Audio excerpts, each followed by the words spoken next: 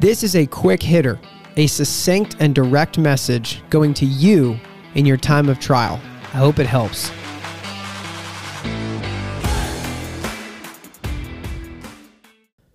You just got fired. Let me start by saying I've been there and I'm still breathing. You are going to get through this. There's 3 ways you need to deal with this right now. Number 1, release. It's over. Make the mental decision to let go. You can revisit it later. I'll get back to that. You can revisit it later. No building allies. The fight's over. No throwing stones. The fight is over.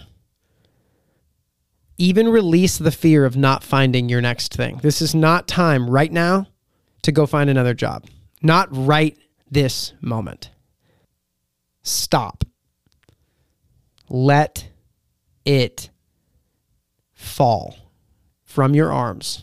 It's over. It's done. Release it. Second thing you have to do, return. Return to the basics. Focus on you.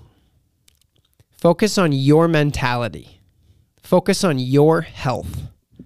Focus on recapturing balance in your life.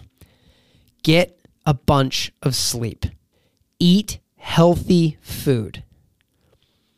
Reconnect with your friends. Not to tell them you got fired. You can. It's healthy. But to reconnect with friends. Love people. Do a volunteer thing. Get some perspective. Get back to the basics. Return to what is important. Read a book. Enjoy the break. Go on a walk. I have not mentioned getting another job once. You are not to do that yet. Number 1, release. Let it go. Number 2, return to the basics. Number 3, time to recap. And you've got to be ready for this. That's up to you. What happened? A life unexamined is not worth living. I think that's Aristotle. Someone smart. You have to be willing to examine what you could have done differently. Why did you get fired? Listen, there are difficult people everywhere. There are crappy bosses everywhere. There are terrible coworkers everywhere. No new environment is going to change those facts. People can suck. Work can suck. Pressures at work can be absolutely unfair. But that doesn't change the fact that you got fired and there is a learning in this for you. Don't miss the learning. So when you're ready to recap, don't be a victim. Victims never see ultimate victory.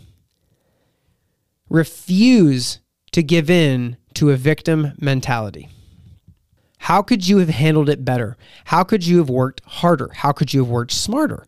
Should you have invested more in relationships rather than working late? You know these things.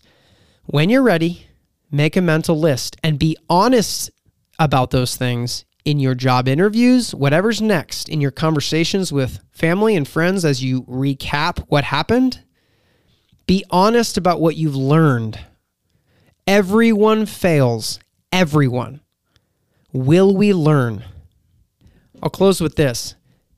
Everything happens for a reason. I can promise you, and I've been on the other side of this, so I get that it's hard to believe, but I promise you, if you do these things and if you embrace the right mentality through this season of transition and change, you will look back and be grateful for this hardship. Hardships make us better, smarter. They give us perspective. They humble us. This is good for you.